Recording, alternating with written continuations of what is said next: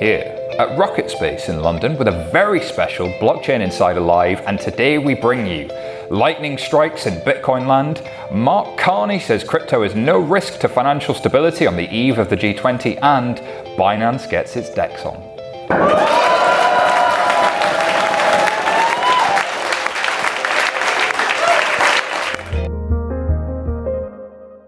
We have the crowd, but we also have some guests.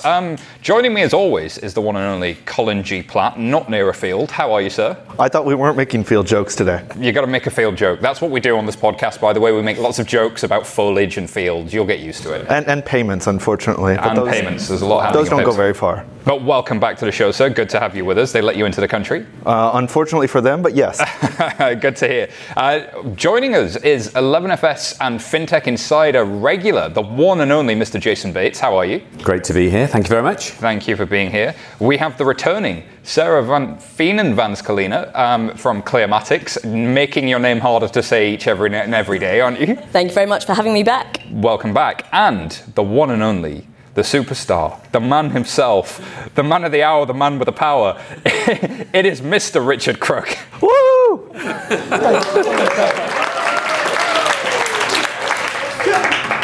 Thank you, Simon. It's great to be here.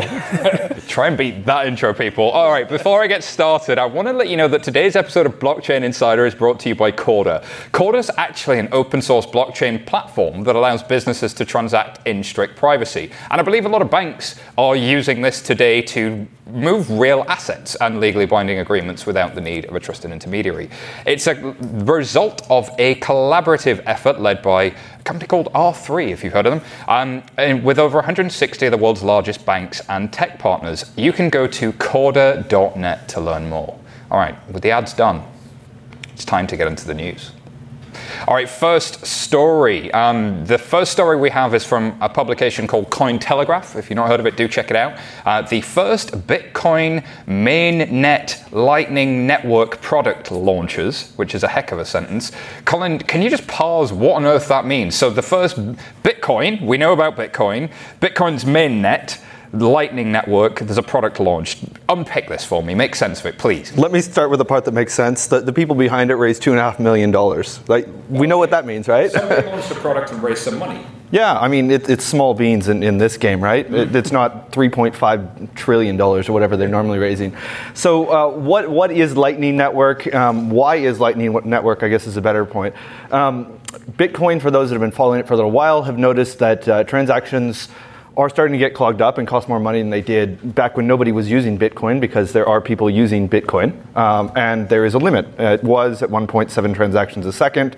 We had an upgrade at some point last year to introduce something called SegWit. We're roughly double that, maybe triple that, depends. Let's put that in some context though, Rich. 7 transactions a second compared to some of the other payment systems out there. How does that benchmark? You've got to recognise that you're looking at totally different orders of magnitude. So 7 transactions a second is not what you're looking for.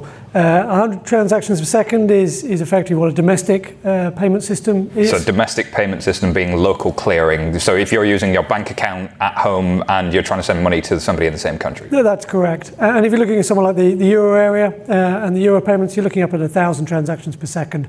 Those are the sorts of numbers. If you then want to move on to something like Visa, you're in another order of magnitude above that. So the Bitcoin network at its heart has a scaling problem, and that's what Lightning's trying to resolve. Right, so this Lightning thing is there to make Bitcoin go faster. But doesn't it also have a problem with how long it takes to make one of these transactions? Because while it might be 1.7 a second, that doesn't mean it takes you, a second in order to do it. You've got 10 minutes, 20 minutes, however long it takes to be baked into a block. Yeah, so these Bitcoin blocks happen on average every 10 minutes. So I could put a transaction through that then is confirmed by the network anytime between, right after that, or at some point in the future if I didn't pay enough. And at some point in the future could be infinite. But on average, let's say they get into the next block, the next 2 or 3 blocks, it's either 10, 20, or 30 minutes. So what they were trying to solve is not how do I make those blocks come faster, because that's inherent in the network. It's how can you and I confirm a transaction? So what they've done is they've created kind of a second layer network is actually what they call these things, where let's say Jason and I put some money into a contract and we're moving money back and forth in this second level. And every once in a while we say, all right, I want to cash out, and I can just go cash out. kind of think of it like going to the casino and moving chips around. Yeah, I heard it described like it was a safe or a kitty. It's like actually if we were going to go out and put money in and take money out, rather than going to the bank, getting money out, going to the bank, putting money in, we could have a little safe here. We'd all have different numbers to open the tumbler, and we'd all be able to put money in and out. But ultimately, at the end of the day, that has to be cashed in somewhere, and someone takes it to the bank to put in. I think that's very well described. In the same way that you might only empty that once a day, that means you only need to take a trip once a day to the bank, which means you spend less time, it costs less money to do it. Same idea in Bitcoin. Rather than paying for 1,000 transactions over the course of a day, which may only be between $1 and $10, we just do one big one at the end of the day, which settles out millions of dollars of transactions. But if you look at it this is a technical challenge, scaling, performance, and if we tried to run Netflix on the internet of the 90s, it wouldn't have worked. You only could run Netflix, and you can only have Netflix because over the last 20 years, they've invested a lot of money making the internet capable of being able to run Netflix. And the same is true of any of these blockchain technologies where they've solved a problem, they've created a cryptocurrency, now you're trying to scale it, well, you've got to improve it. What you're looking at here is now a proper peer-to-peer as opposed to the shared spreadsheet that Bitcoin started with. So you're starting to see convergence across the technologies where some of the technologies started with peer-to-peer, and that's how they solve scaling to start with. Yeah, and it's great to see some of these infrastructure problems still being solved, and this really is not to be sniffed at. This is a massive feat of engineering that goes down to some serious maths on group level and group theory and graph theory, and pathfinding, and it's impressive to see that some of this has actually come onto the mainnet now. It's impressive that it's going live. So they released the first Bitcoin mainnet ready Lightning Network implementation on the 15th of March. So this thing that makes it go faster, called Lightning, has gone onto the Bitcoin mainnet as of the 15th of March. What I like about this, hands up if you've heard of Square, the company Square. You not heard of Square? One or two people. Hey, David has. Okay, so a few people. So hands up if you've heard of Twitter. Okay, so that's just about everybody.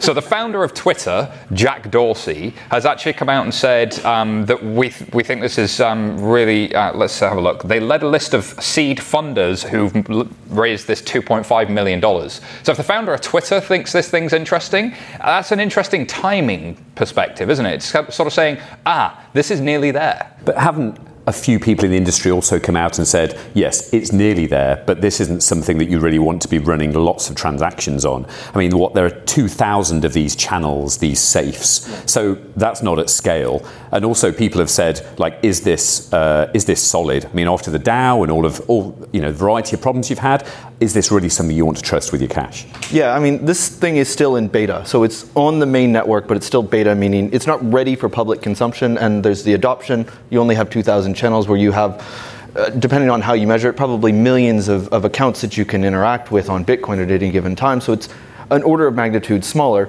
And I think the other key thing in it being beta is when you lose money in Bitcoin, you lose money. And these things are still, even though the prices come down, around $9,000 each. So I'd rather not lose them. I just think it's interesting as well that you get those kind of big names saying this could be nearly ready. When you look at what's been happening in payments for some time, we've had lots of local peer-to-peer payment apps. In the UK, we had Paym, and we've seen Circle in the US, and we've seen pretty much everybody can send money to their friends on their mobile phone now. But to be able to do it immediately, globally, without necessarily a bank in the middle of the transaction, that could be really, really powerful, but it's still super early. I like this thing from the blog post as well. In this early phase, we're focused on just providing the software to bootstrap the network for the future. So we've got to keep an eye on this one without question. Well, doesn't Jameson Lopp call these things laps or lightning applications? Oh, there's some definite jargon out there. But staying with Bitcoin, the next story comes from Cointelegraph again. So you guys, Cointelegraph put out a lot of stories if you want to learn about the blockchain stuff. Not an endorsement. Bitcoin investors apparently have no clue, thinks the Visa chief financial officer. So, show of hands, has anybody bought any Bitcoin or cryptocurrencies? None of you have a clue. So about 25% of the audience, would you say there, Jason? Yeah, but I think this is unfair because I actually went and read the Financial Times interview that this refers to. And what the guy was saying is that he jumped into a limo, and the limo driver was like, "So Bitcoin, yeah, I've heard it's the new thing. I should buy it." He went to a Thanksgiving dinner, and one of his sort of younger relatives was saying, "Oh, I've doubled my money in Bitcoin. I'm going to put much more into it." So actually, when you looked at the stories and the backdrop, there was a lot of what we've been talking about, that it is a casino, it is something you can bet, but actually there's a lot of people out there who know nothing about the industry that are seeing this as a way of doubling, tripling, quadrupling their money in a low interest rate environment. Yeah, I mean, he did also say that all of the dirty politicians and crooks are using Bitcoin as well. Tad unfair. Yeah, which is a little bit unfair. And plus, as we've talked about on a number of occasions before, Bitcoin is not the best way to hide nefarious activity. We've spoken about this on a show before, that Monero might be slightly better, and actually Litecoin is favoured by Russian people. I'm not calling them nefarious, but to hide illicit activities. Bitcoin was primarily known as the currency people used to buy drugs on the internet, right? Let's call a spade a spade. That's what it was known for. But actually, it turns out the police have come out and said, if you use Bitcoin to buy stuff, it's pretty easy to figure out what you're doing. So it's probably not a good idea to be using Bitcoin if you're doing illicit activities. But this idea that people who are buying, selling Bitcoin have no clue and it's a real shock to him. I think Jason has something there about investor protections. Don't spend money you can't afford to lose. Recognize that you're at the casino. Cryptocurrencies could make you go broke if you don't know what you're doing. And if you do know what you're doing, they could still make you go broke. There's a mixture of people there. There's people at one end who are clearly seeing it as a gamble. And they rather than put the money on the horses or the dogs, you know what, this is fun. And they're enjoying it going up, and they're enjoying it going down. Probably not as much going down as up. There are a group of people who are investing, who believe they're investing in the next wave of technology. So they think they're investing in the Amazons and the Googles and the Facebooks. And the recognition that actually what they're investing in is what they can invest in, which are the public blockchains, the Dashes, the Bitcoins, the Zcashes, the Ripples, when actually the majority of the beneficiary to the use of blockchain is all going to be on the enterprise side. And the actual investment in that side is in all things like Hyperledger, Corda, and Ethereum, and the Ethereum Enterprise Alliance. So actually, you're struggling to invest at this point if you're investing on the public side, on the public blockchain, if you think you're actually buying into the next tech wave, because the next tech wave is not on that side. And that's what the VCs keep pointing out, which is they're not buying into the crypto side and the public side, because that isn't going to be where the actual value is going to be. It's going to be on the enterprise side. And that's why some of these infrastructure projects like the Lightning Network we just spoke about before are so important, because it actually helps Bitcoin and other public blockchain units of account become a mechanism for payment and mechanism for transfer of value, as opposed to buying something that you think somebody will buy off you for more. But is anyone really using Bitcoin or cryptocurrencies as a means of exchange? Not really as a means of exchange, because a means of exchange means you're moving it around day to day, person to person, and it's replacing cash, and it's not cash-like. Maybe we were talking about Lightning earlier. Maybe when it gets this upgrade, people will use it like cash. But the reality is people are using it as a speculative asset, more like a commodity. People invest today in coal and gas and oil and all kinds of stuff, and it's more of a store of value and a speculative investment. It's got tremendous utility. If you look at the USB keys that the burglar stole from my house, he's using that to then use those keys to transfer value back and forward. We've already just described the utility it has in the criminal fraternity, and the Metropolitan Police have come out and made that quite clear. We've also seen a tremendous increase in the value, evading capital controls, moving Chinese wealth offshore from China. If you look at the price of Bitcoin in places like Venezuela, Greece, Turkey, in high inflation countries, or where you have large capital controls in place, this is a fantastic utilitarian coin. It also recognise, all right, given I work for the Royal Bank of Scotland, that's illegal.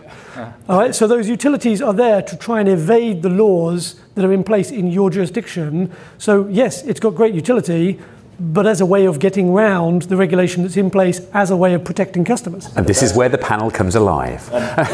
That's what blockchains are good for, breaking the law. Oh, so this is like the enterprise versus public blockchain argument all over again, right? So Rich said a moment ago, the values in enterprise. Colin, and now there's a view that put the values in crime, according to Colin. Take Colin's advice with a pinch of salt. Let's be clear.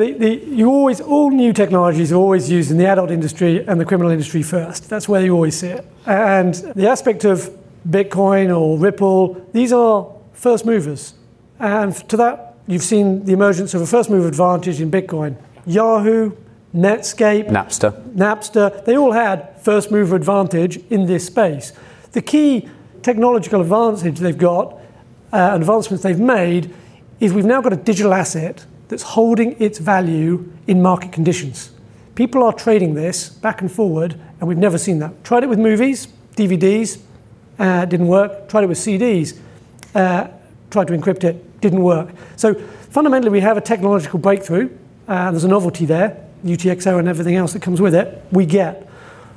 Whether Bitcoin or Ripple are going to be there as the forms of settlement going forward, I think I would put them in the bucket with Yahoo and Netscape and everything else. But that's why Visa is worried, and other payment rails as well, because if this, perhaps not Bitcoin or Ripple or any of these that we see now, but if this as a medium of exchange does become popular and global and worldwide and accepted and adopted on such a scale that Visa has done and MasterCard have done, then they should be very afraid.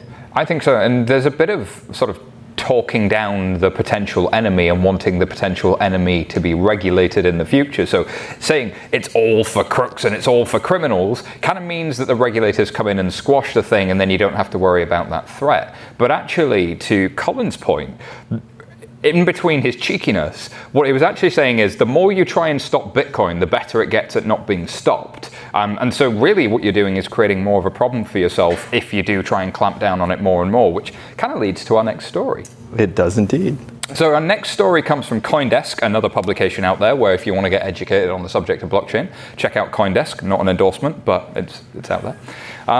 So Mark Carney, who is the governor of the Bank of England, but also sits as the chair of the Financial Stability Board, which was set up in the wake of the 2008 financial crisis to help global central banks and global regulators deal primarily with the financial crisis. They've been looking at a number of issues, and one of them they looked at was cryptocurrency, and would it impact the real economy? In other words, would cryptocurrency bring down the US economy, the European economy? Would it cause instability? And, well, what do they think, Colin? Well, I'd just like to point out the irony here.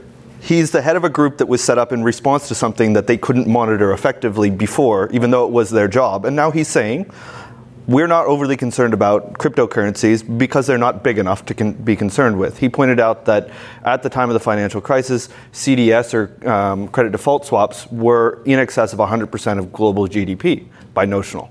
And he's saying these are at best 1%. So if they fail, it's, some people are going to lose their shirts, but it's pretty contained, which I think I would agree with. But also those people losing their shirts are retail investors, and are they able to absorb those losses in the same way that the hedge funds and the big banks could theoretically? Well, and so this is why this question that the central banks are answering is not the same question as investor protection or money laundering, right? So if you look at what the G20 and the central banks have actually come out and said about cryptocurrencies, the first thing they said is, we don't understand what they are, so can we understand them better? The second thing is, are they going to affect the global economy? The third thing is, we think your mum, your dad, your brother, your sister, you might lose your shirt, might lose some money. And the third thing is, the fourth thing, is we think that people might be using it for crime or nefarious purposes. The central banks have only answered that second question, is it going to affect the economy? The central banks and the FSB haven't answered the question of, we don't understand it. They haven't answered the question of, we think retail investors might be hurt, and they haven't answered the question of what's happening with money laundering, although in this report they do say, well, there are some good regulations out there that you could kind of copy. I think if you look at the G20 coming up, and what Mark Carney is doing is briefing as he goes into that, the G20 agenda specifically holds an agenda item around this space. It's not cryptocurrencies per se, it is the raising of capital that has exploded over 2017. So Kickstarter, which was raising capital for projects, raised $3.5 billion in 6 years from its inception. They raised over $5 billion in 9 months in 2017. they raised another $1 billion in January. This is growing, and that's what's actually raising the interest of the regulator, who are there to protect customers. And just as Sarah's pointing out, the regulator is interested in protecting those customers who happen to be voters too, and they're writing to their congressmen and their MPs to say, we lost a load of money in the fall over January, what are you doing about this? And what the regulator is recognizing is actually they have an innovative technology that's allowing the primary issuance of financial instruments, the raising of capital, and the purchase of that capital to investors. So what actually is investment banking? Yeah. And they are starting to ask the question as to how do we balance the enforcement of the existing regulation, which would be shut it down, because you're not regulated to do this, versus this is novel, this is new, and we don't want to put the fires out on innovation. So where's the balance? Where's the trade-off? So Colin, unpick that for me, because I think what Rich is talking about is how the global formation of capital, in other words, the ability for pretty much anyone to do Kickstarter on steroids for pretty much any project that doesn't yet exist. So ICOs, hands up if you've heard of ICOs in the audience. There you go. Everyone's heard of the ICOs. That's more than people that heard about Twitter. Wow, this audience really knows about ICOs. All right, so global formation of capital. Walk me through that and why it might be interesting if I'm somebody that's in the financial markets. Right, so a lot of these companies that exist that we all know about, the Googles, the Apples of the world, that have existed for a little while now, all started from a country, and most of their money came from that country. Right now, we don't associate necessarily a Google or an Apple with the US, even though that's where they're based, because they are everywhere. But their investors came from the US, which means the people who benefited from getting in early to Google all live in the US, which meant the formation of capital was local. Exactly. And even more than just local, it was down to Silicon Valley, really, at the beginning for those companies. What's kind of promising about ICOs, whether you love or hate ICOs is kind of another story, but they brought up this question of, should investments in this new wave of infrastructure, this new technology, should it be localized, or can we make it more global? And having something like a Bitcoin or an Ether or a Ripple or whatever it is, allows you to send money everywhere in the world that can be accessed anywhere in the world for any kind of project that's based anywhere in the world. And not all of them are good projects that are going to be the next Google. They could be the next Google Glass. So what are some of the problems with ICOs? Does anybody want to take a view on that? What's gone wrong so far? I mean, Rich, you sort of talked about... Can we start with what's gone right? Yeah, because people have raised some money, but then they're talking to regulators and saying, hey, these guys have walked away with my money, or these girls have walked away with my money. Why might they look... sort of down on that? Is it just the fact that it's not happening in one country, or is it the fact that like stuff's really going wrong here? So you're looking at two sides of this: is primary issuance and secondary trading. So every time you go out to the market to get capital and you raise it, you need a distribution network to pull in, and the people that are buying that instrument are usually sophisticated investors who are allowed to buy those instruments. When I say allow, what's actually built up over the years, mostly since the 1920s, is a series of protections that protect customers from buying dubious financial instruments. And those financial instruments could be anything. It could be a Ponzi scheme, could be a pyramid scheme. Actually, if there is an opportunity to do those types of schemes, they will do them. And things like CryptoKitties are dubious. Oh, you mentioned it, the CryptoKitty. We need a jingle, by the way, media team. We need a CryptoKitties jingle. Hands up if you heard of CryptoKitties. Okay, Google CryptoKitties. That's your takeaway. This is your homework from tonight, Vlerick Business School. Google CryptoKitties. You will learn all sorts. I mean, but Rich has got a point here that actually from the 20s, people have tried every game possible to extract money from unsuspecting rubes, people you can just take that cash from. And that through that period, there's just been collapse, crime, crash, all kinds of fraud going on, and that we've built... the banking system. Well, we've built regulation around at least providing some level of protection against the last crime and last collapse and last crash. And arguably what you're seeing with ICOs is an accelerated timeline. Well, all of a sudden, we're back to the 1920s and people are coming in, trying every possible scheme that's worked insider trading, Ponzi schemes. We have seen this movie before. So the key thing here is that the regulation's there for a reason. We don't just make it up. The regulator puts it in usually as a response to something that's occurred, and they put that in over time, and it grows. The financial crisis created what we usually describe as a tsunami of regulation that actually smothered a lot of the banks and the financial institutions, and actually what we're starting to see probably is and I say probably only because it's only starting to emerge now, is a pent-up demand from retail customers or retail investors who wish to invest but now can't, because actually a lot of the conduct risk and a lot of the investor risk means that they've been pushed out and away from the space. So I think what we're starting to see from a response from the regulator is a recognition that probably actually we need to start looking at the ICO market as a signal for some pent-up demand that we haven't been able to bring into the financial institutions and the financial business. Which is interesting from those haves and have-nots. I mean, a sophisticated investor might get, 4%, 5%, 7% over a long period of time with the stock market, yet someone who's poorer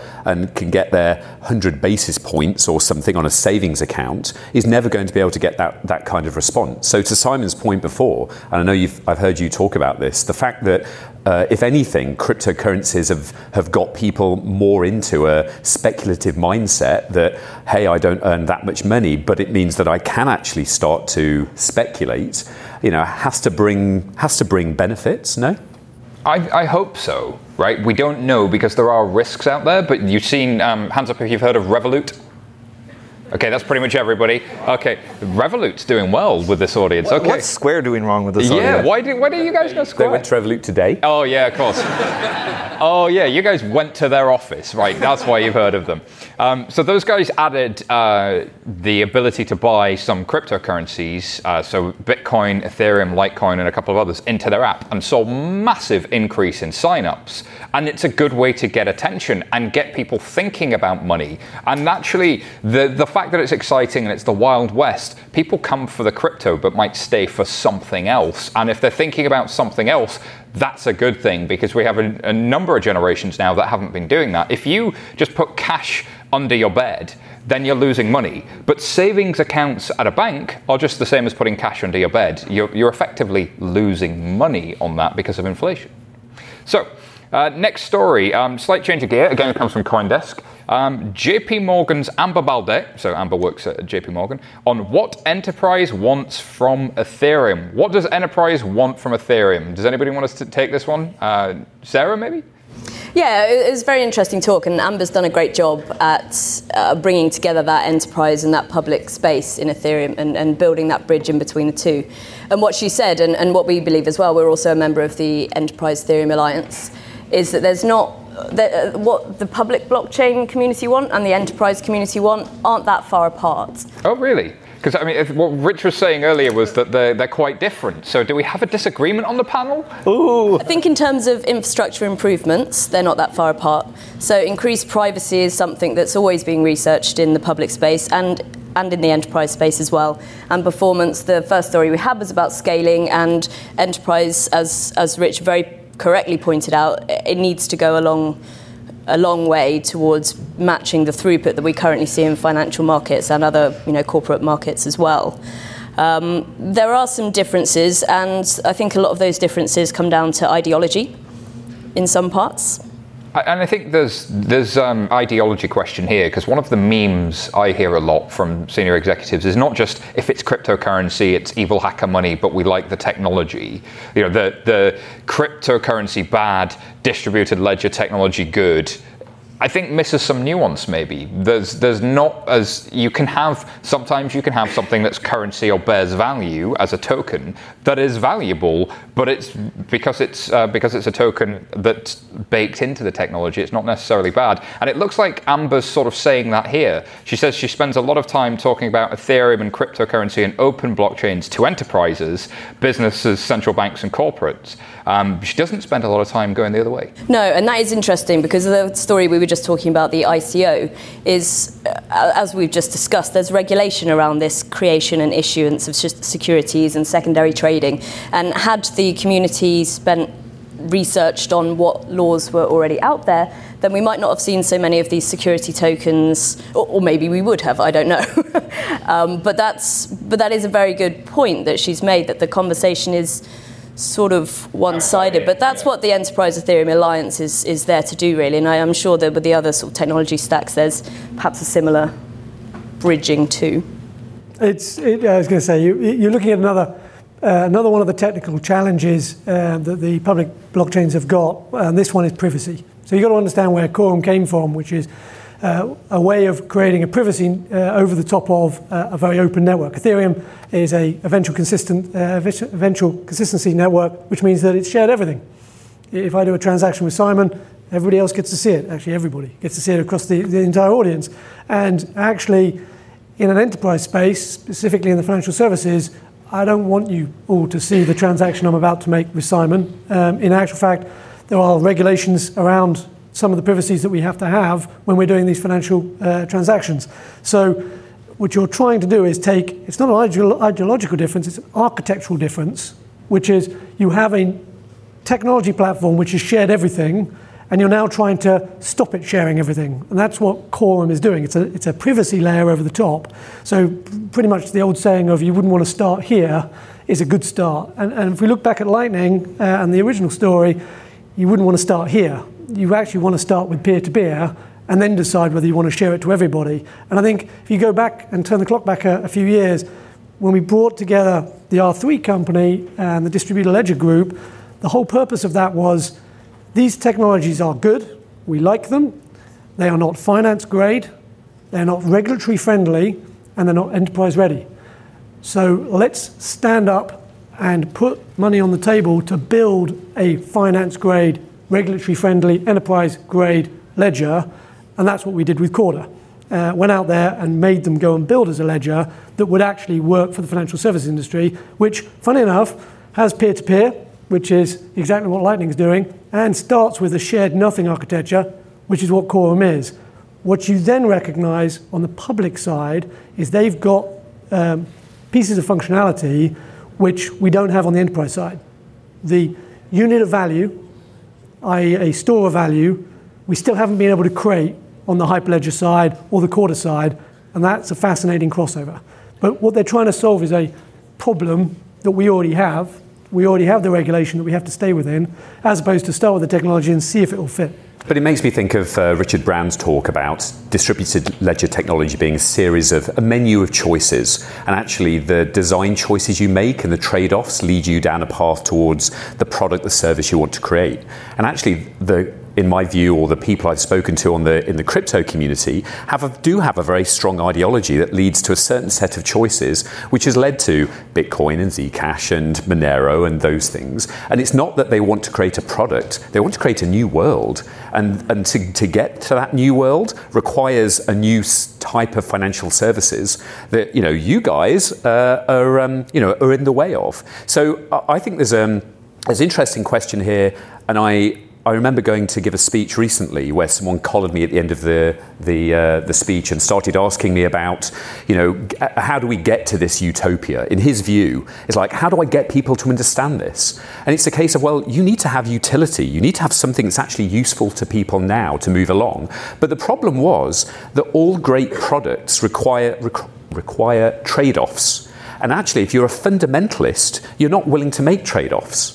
This is, my view and my direction, and therefore everything that is not headed directly in that direction is not something that I'm willing to undertake. So that's the why did people create Bitcoin question. The original creators of Bitcoin wanted to create peer-to-peer decentralized cash without central banks. They created it in the middle of the global financial crisis, believing that banks are the problem. Bitcoin was the solution to banks existing. There are many other people, namely banks, who might not think that banks are the problem, but that actually recognize some other problems. And what's interesting about Amber's comments and what's interesting about some of the other comments is now we wind the clock forward to 2018. 10 years on, and some of those fundamentalists are still there saying we need no banks and all people will live with their own bitcoins and will live in hippie communes and it'll be magic. And they're still there, but there are other people looking at things like Ethereum and saying, actually, some of the problems that we're talking about, from ICOs to peer-to-peer movement of cash, we all have those problems, whether we're in enterprise or we're outside of enterprise. And because we all have those problems, we're coming, and Amber's saying, well, you need to look at the innovation that's happened outside the system to learn from it. But I think what Rich is saying is, that innovation outside the system has started from the starting point of, well, yes, but there are we really want to create a new world, and actually those trade-offs aren't necessarily being made. And I think there's an important nuance within this, is Bitcoin started, as you said, with moving cash. It's based around transactions. Banks aren't necessarily based around transactions. They do transactions because they have to. But what they do is they hold something for you. I mean, if you go way back to the beginning of banks, they held gold. That was their job. Vault in the next room. There's a massive vault in the next room. That's what they do. That's their business. They just have to give you payments, otherwise you wouldn't use them, right? You'd go back to cash, which is your payment thing. And if Bitcoin, cryptocurrencies, whether it's Ether in the mainnet, needs to be based on transactions, it will never compete directly with what banks are trying to build with a Corda or anything else. Now, you can do the other thing that we haven't really hit on, which is interoperability, and I think that's very important. How does a Corda talk to a Quorum, talk to a Bitcoin? And that's where some real value is going to start to come in as soon as some of these bankers, get rid of the cobwebs and start accepting Bitcoin and these other things. Because there are reasons to use them. And we talked about one of them being that globally available collateral. I can pay off a debt on the other side of the planet in less than 10 minutes, which is quite cool. But I need somebody on the other end to accept that. And in Japan, I could probably do that and a bank might take it. If I try to do it in this building, RBS might not. No. You're looking into the third challenge, which is you can't be anonymous. You can't be anonymous on the network. If you do, then we start funding terrorism, and that's actually not our requirement as a bank. Stop taking cash. It's simply actually the regulatory requirement that comes in that requires us to know who we're making payments to, because if we don't, we get fined. So this is the interesting challenge, though. Sometimes regulation is written with the people at the time with the best intentions at the time they wrote it. So know your customer is based on, this is how I solve the problem of the 20th century with 20th century technology. But in the 21st century, do I have to know who a person is to know the source of funds, to know the provenance of those funds? Maybe there's other ways to solve that problem. And indeed, much like cash, can I solve the problem because I've already solved it somewhere else with physical cash? But if you look at what's going on in Ethereum right now, the parity bug lost 400 million? What was the number? Oh, was it that high? I thought it was 200 or something. It was a big number. Big number. Parity loses a large amount of money because they sent it to the wrong place. There's now a conversation or debate going on inside Ethereum, which is about how do we create a process by which we can return those monies. And that's creating an ideological difference, a philosophical difference that the teams are trying to work through. And the answer is, well, what we could do is we could have trusted people on the network who could return the monies if we've escrowed it. And you're like, that sounds relatively simple. What we need to do is, I don't know, how about we license them and give them a special name? And then over the years, people would trust them to hold money and pass money. Blockchain application network keys. I don't know. We could call them. Yeah, we could call them something. I don't know. A bank. And you've got to remember that banks, certainly in this country and in any other country, you can't call yourself a bank unless you have a license to be a bank. And the reason you've got a license to be a bank is because you're fit and proper to run the bank and a trusted entity. But there are and that's dumb laws. exactly where that debate is going in Ethereum. So it's not about them and us. It's not a public enterprise discussion. It's you can see convergence as they discover, what we actually need is the ability to roll back and undo. How are we going to do that? We need a set of trusted people. So some of the things are evolving because the laws of the universe mean that gravity happens, water runs downhill, and I think there is that pattern definitely happening. So you're definitely seeing this is how I do economics, right? But there's also a bit of kind of sometimes the regulations were just stupid. Like there is a regulation in the US that says you have to use a fax machine for certain types of financial instrument. That's baked in rules that are wrong, and unless I have the ability to innovate outside the financial financial system, I'd never challenge that. I mean, it's an Elon Musk first order, first principles thinking piece, isn't it? When you're creating a new digital bank or a new digital anything, you're not looking to digitize, you're looking to take real-time, intelligent, contextual stuff and say, with the problems that we've got in front of us, how would we solve it? But on the other hand, even with founding Monzo or the digital bank, we went back to original architects who had built 2 core banking systems in their lives to say, like, what were the big mistakes? Well, we didn't realize there was a currency that had 3 decimal places, or when hyperinflation hit in Zimbabwe and suddenly we were in the trillions, the way we represented money caused us a real problem. So while you can do it from first principles, actually experience and looking back and having people who have lived that life for a long time, not who are just parroting out regulations, but understand how these things go wrong, and therefore from first principles, how should it be built, is valuable. You shouldn't take that engineering mindset of give me enough time and I'll sort it out. It's like, that's just not going to fly. Indeed. All right, I got to move us on because we can go on about this one forever, I'm sure. I'm going to get to a quick ad, and then we got the last story and then the Q&A. So this week, Blockchain Insider is brought to you by ConsenSys. I've met many, in fact, Colin's wearing a ConsenSys t-shirt, and they have some real top-notch people involved, from computer scientists, designers, and engineers. They actually have 700 people across 6 continents, and they have all kinds of tools, infrastructure. And I think for this audience, they have a lot of educational materials, so check out ConsenSys, as do Hyperledger and a few others, I think. So listeners, you can, instead of building on the systems of today, this is a fun fact, you can build the future on a blockchain.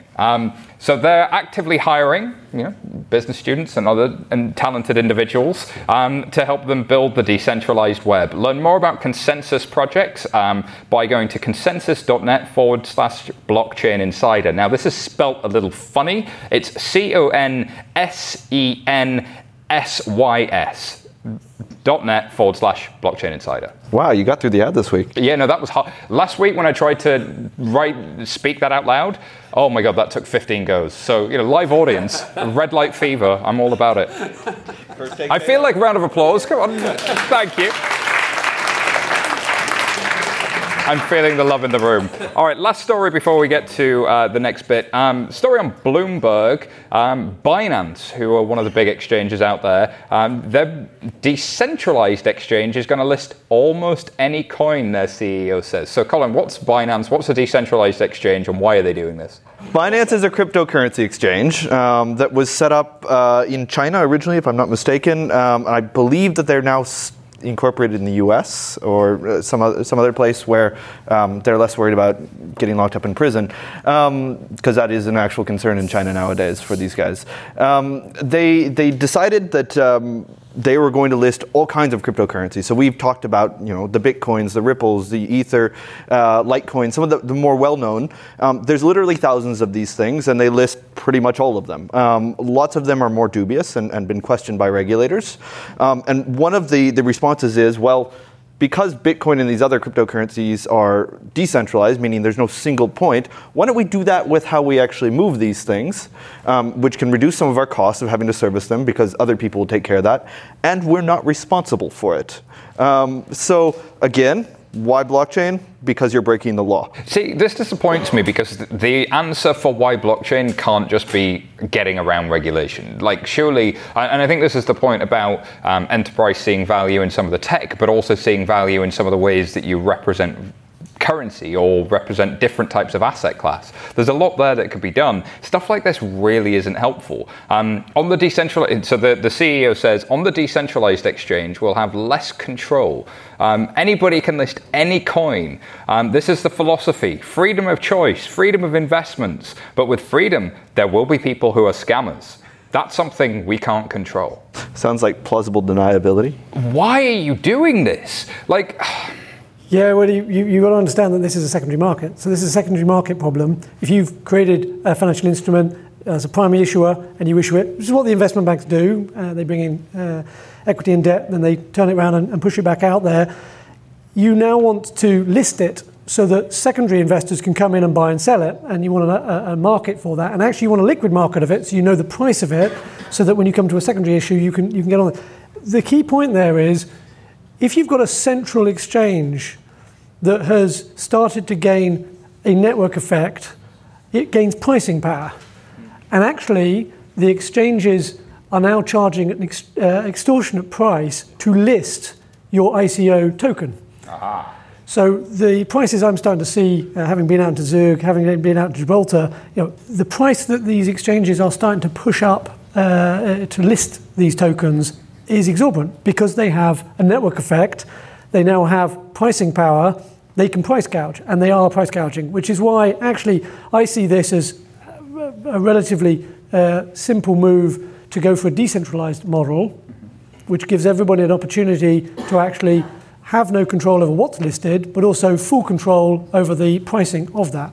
So that's an interesting place to find yourself because you potentially get more transparency, more freedom with it. There is upside here. But at the same time, it'd be interesting to see if they had some kind of governance around rule setting of what gets listed from the community, rule setting of how things would get delisted. Because this laissez-faire, you can list anything you want, Wild West, whatever goes, is not going to make this thing, kind of fly when governments have guns, right? So they can come in and they've got courts, and eventually you can't arbitrage your way forever.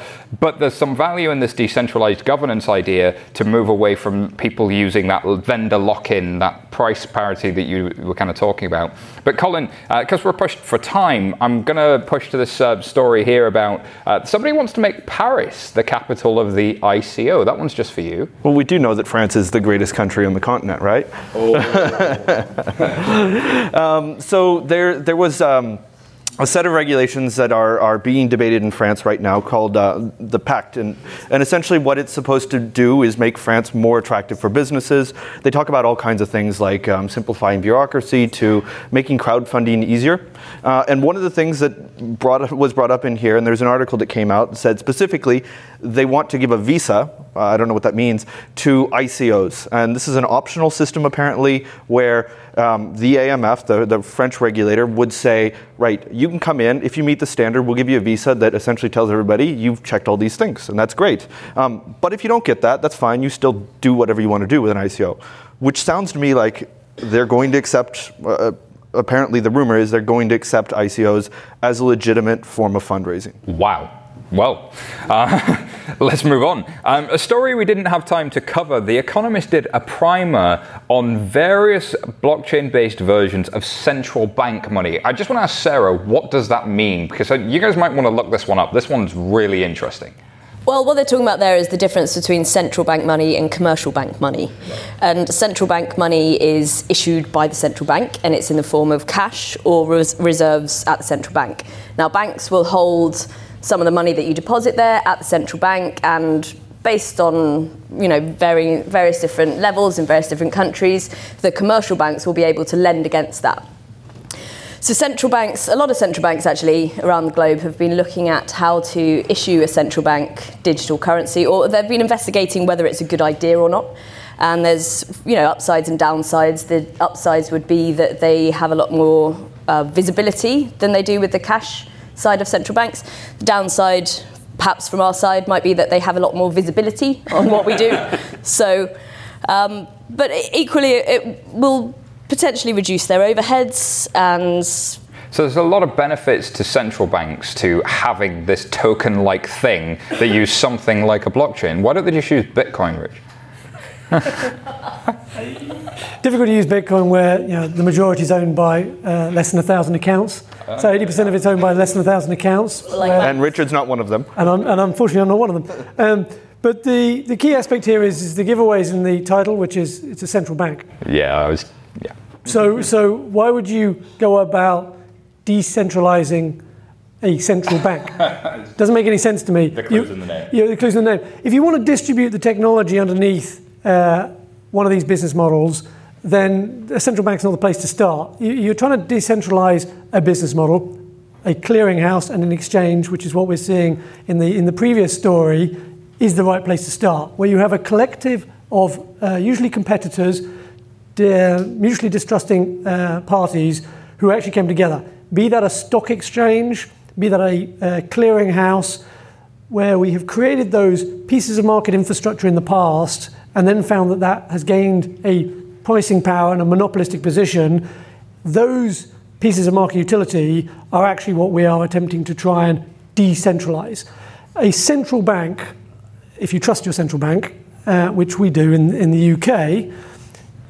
Good to know. Good to know.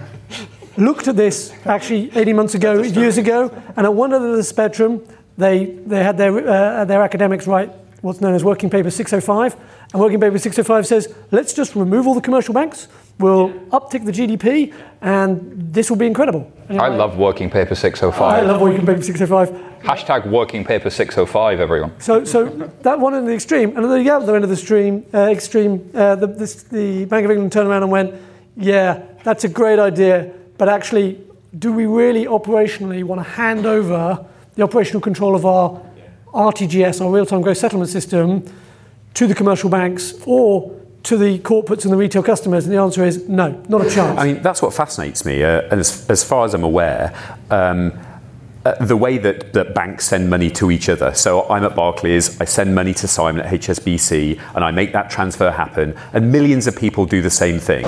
And then eventually everyone settles up, not by moving lorries full of cash around, but by going to the master ledger that the Bank of England runs with Bank of England settlement accounts. And eventually someone at Barclays says, oh, we owe HSBC. I know I'm simplifying it a bit, but so they move something from one ledger to the other side in terms of moving these things around. So ultimately, we do have a centralized ledger where all of the banks settle a number of 3 times a day, something like that. Yeah, which is why we're 3 times a day. So ultimately, all of this money moves around. We sum it all up, and then 3 times a day, the big banks who have these settlement accounts move the money back and forth. Right. So you can see where actually the sort of moving that down to a bank level and letting everyone settle almost in real time, is an interesting which piece. We did with VocaLink, which is what net deferred settlement is. So we've been here before. Again, it's a move where we've seen the things. I think recognise, though, that what you're looking at here is the decentralisation of a business model. And this is what we'll keep hearing repetitively, which I've been quoted as saying, all we're doing is sitting down, working out whose lunch we're going to go and eat. Okay, and that's a reasonable statement. Anybody else hungry? Yeah, it's a reasonable statement when you realise what's actually happening is somebody's ledger needs to be decentralised or distributed. Yeah. So we have to go around each of the business models, and lots of business students and things. You look at somebody's ledger, be it a clearinghouse, be it a stock exchange, be it a bank. We're going to decentralise or distribute your ledger. Yeah. That's the conversation that's going on right now. The one ledger you're not going to decentralise is a central bank's ledger. The giveaways in the name. Okie dokie. All right, so I'm going to move us to the next bit. We have a tweet of the week provided by the wonderful Preston Byrne, who's at Preston J Byrne, BYRNE on Twitter if you want to follow this. If someone had told me 4 years from now to the day, you'll be reading an executive proclamation by the President of the United States, who, by the way, is Donald Trump, prohibiting US citizens from buying Venezuelan crypto, I would have laughed at you, yet here we are.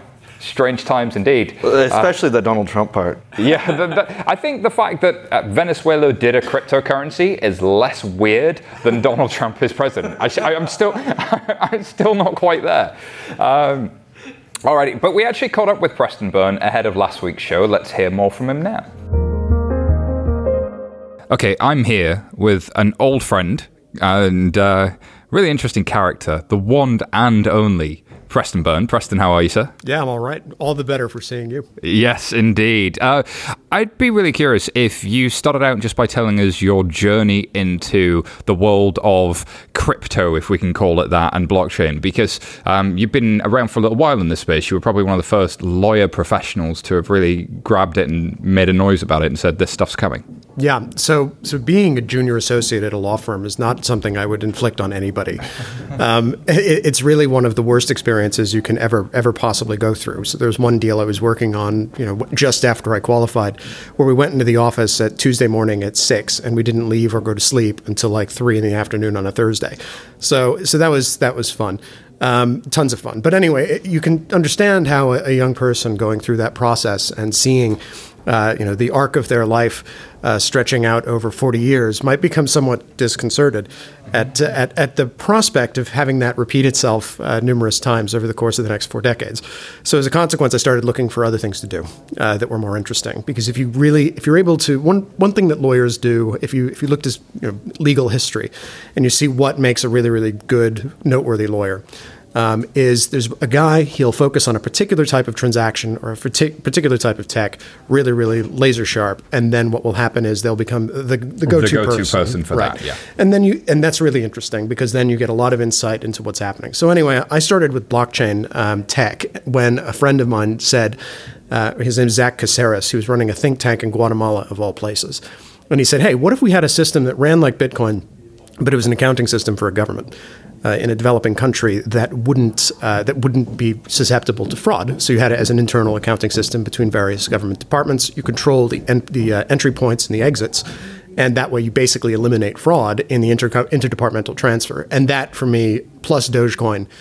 Those dead serious. We were sitting there, and Dogecoin had just come out, and then I was like, oh wow, you can have tons of these things. You can have more than one, right? So that it's not just Bitcoin. Oh wait, I can do other things with this, and it could have real social impact. It could make a difference to people's lives. It could make a difference from a transparency standpoint. And I guess it probably spoke to some of the reasons why you wanted to be a lawyer in the first place, was to kind of ensure the right thing was being done. Yeah, the second part of that equation then is the smart contract piece, which I'd read Nick Szabo like years and years and years ago before I'd gone into law school, and I hadn't had a chance to wrap my head around it. I didn't really understand how it worked. And just for listeners, Nick Szabo? Nick Szabo is one of the rumored suspects to be Satoshi Nakamoto, but also he wrote an essay. Oh gosh, I'm forgetting the name of it now. But he wrote an essay basically proposing the automation, the secure automation of financial obligations over public networks. So, and he said, by using cryptography, what we're able to do is we're able to automate these things so you can eliminate the counterparties. You know that these things are going to perform the function that we've set out in computer code. So he made this distinction between hard code, which is computer code, as we all know, and wet code, or wet code and dry code, not hard code and soft code. So wet code and dry code was the distinction he made.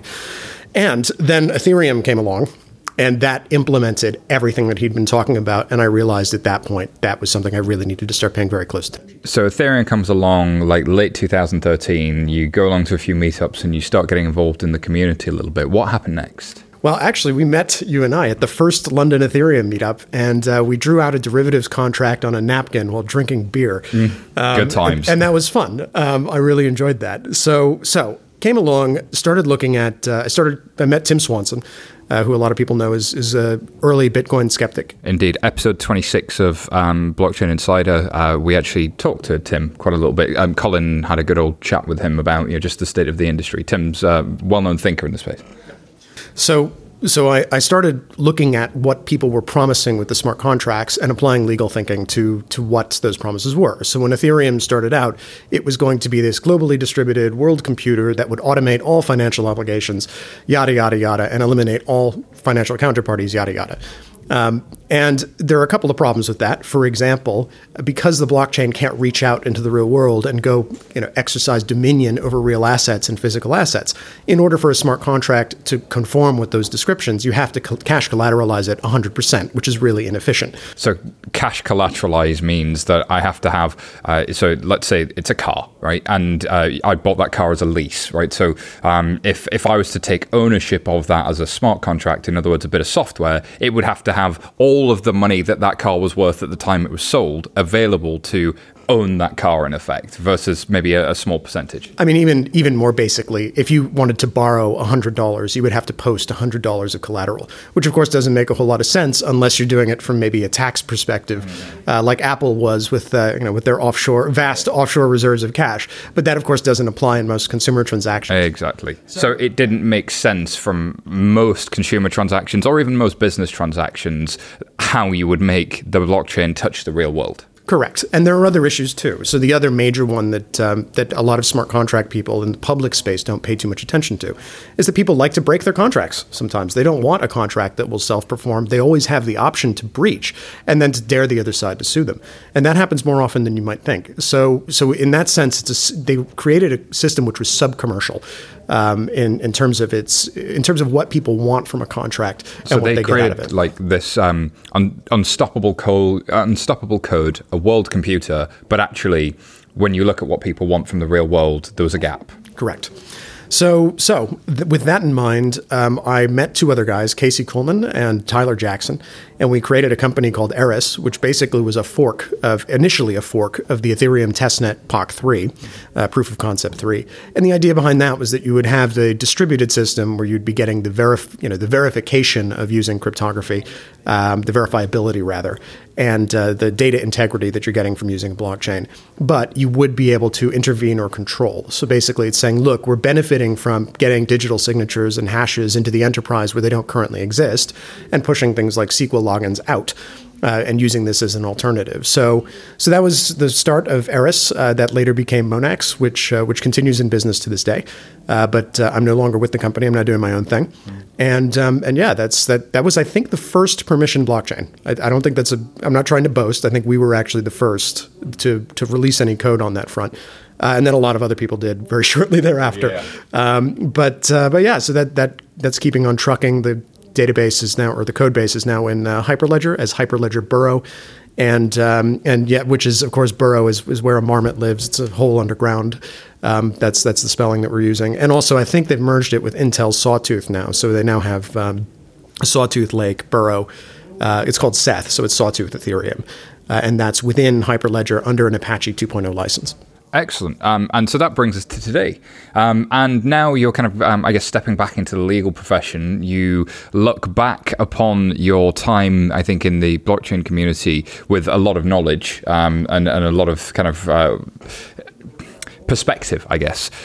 We've been through an interesting journey through 2017. We saw ICOs come and maybe die in that year. And now we've seen the SEC, the Securities and Exchange Commission in the US, come along and basically bring the ban hammer and start hitting everything that moves with subpoenas. You've been saying that this is going to come for a little while. Do you feel like, woohoo, I was right? Or do you feel like, goddamn, now it's time to do the work? What are your reflections on A, what was this always going to happen? And B, what do we do now? This was always going to happen. I'm not rejoicing at the prospect. Whenever I would come across an entrepreneur, and this continues to this day, who says, I'd like to do an ICO, I say, you shouldn't do an ICO, especially in the United States, in my opinion. And I can refer you to I'm currently not practicing this year while I get a master's degree in the US. But when I rejoin practice in September, I look forward to giving this advice formally. But basically, people will come along and say, I want to do an ICO. And I say, there are a lot of really good reasons why you shouldn't. I think people thought, the annoying thing about working in the private blockchain space is that people thought I was talking my own book when I was saying, don't do coins, don't do ICOs. So they didn't believe it. They believed that I was simply there as saying this interpretation of the technology, permission blockchains, legal compliance, is just you being a Debbie Downer and trying to spoil the party for everybody else. But if you look to history, the 70s and 80s and the 90s, this has happened before. It's going to happen again.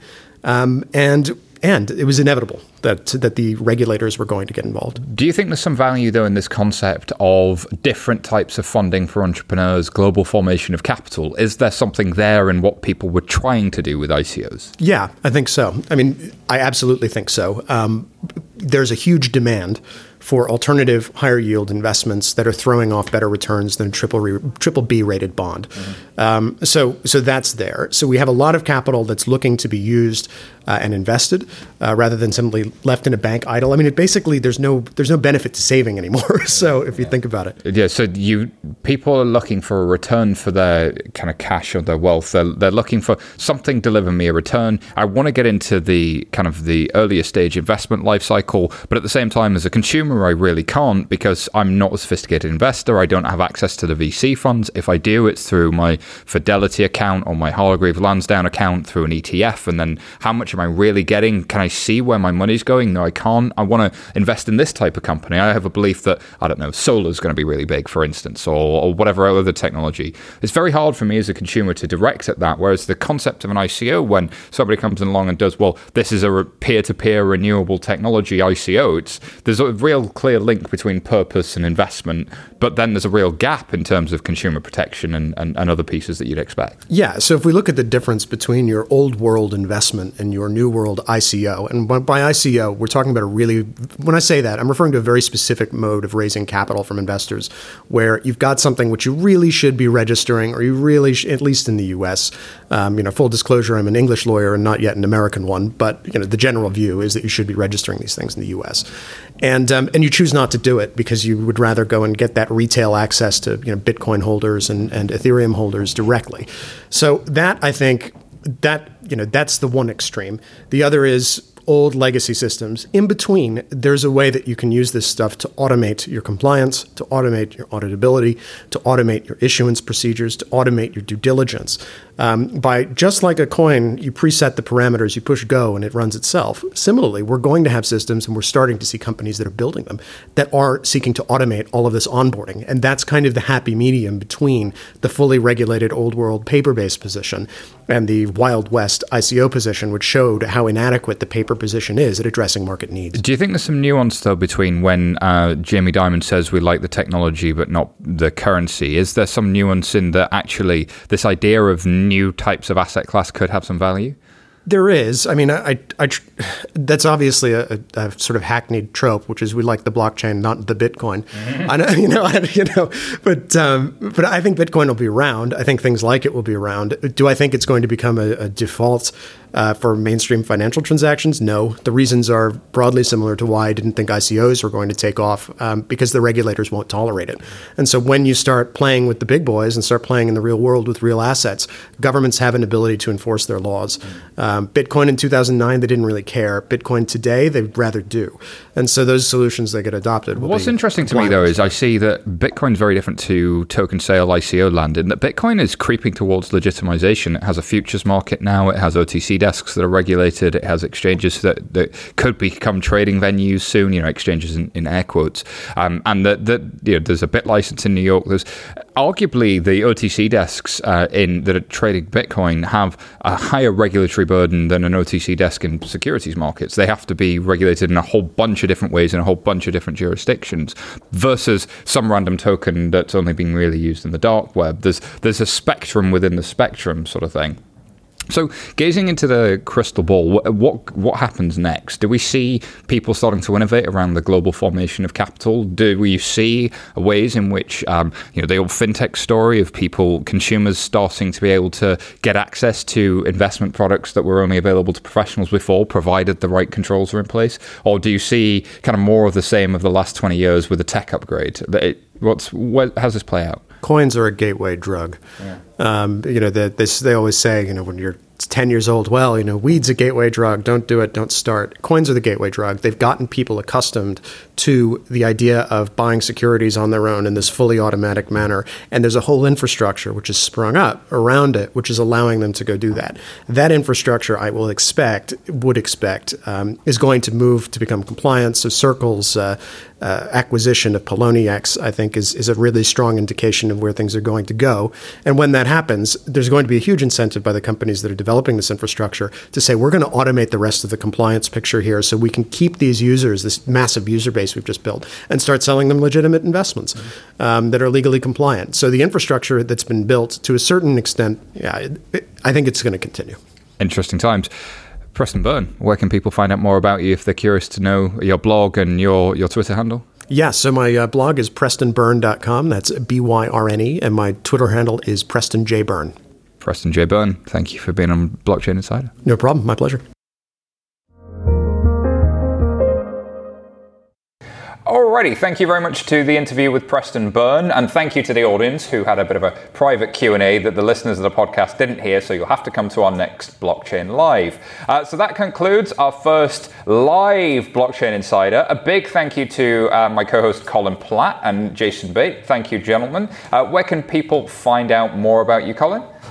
Colin G. Platt on Twitter. On Twitter. And you, Jason? At Jason Bates. Brilliant. And what about you, Sarah? I'm personally at Seronimo, or you can find our company Clearmatics at clearmatics.com or at Clearmatics. That's a great Twitter handle, by the way. And Richard, where can people find out more? You can find me personally at Rick Crook, or I work for the Royal Bank of Scotland. Brilliant. Where can we find out more about that institution? That's something. So that's a something network token that Colin was saying. Blockchain application network token. Providing services for 300 years. And I have to thank our amazing production team here at 11FS. So you've got Ollie Judge up in the corner. We have Laura Watkins that's been helping us out. Of course, our producer Michael Bailey, Simone doing the stuff, and Petra, who's not here. Please give them a round of applause.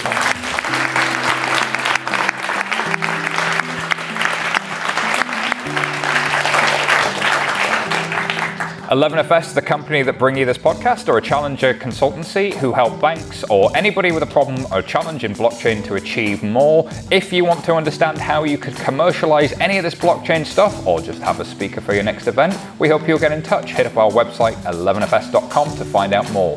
Thank you for listening. Of course, if you like what you heard, please subscribe to our podcast. Leave us a review on iTunes. We want all of this. You've got to leave a review on iTunes, right? You're going to do that for us? I'm looking you in the eyes, okay? Spread the word. Tell all your friends and everybody you meet on the street to listen to. And we'll have more Blockchain Insider next week. For now, goodbye.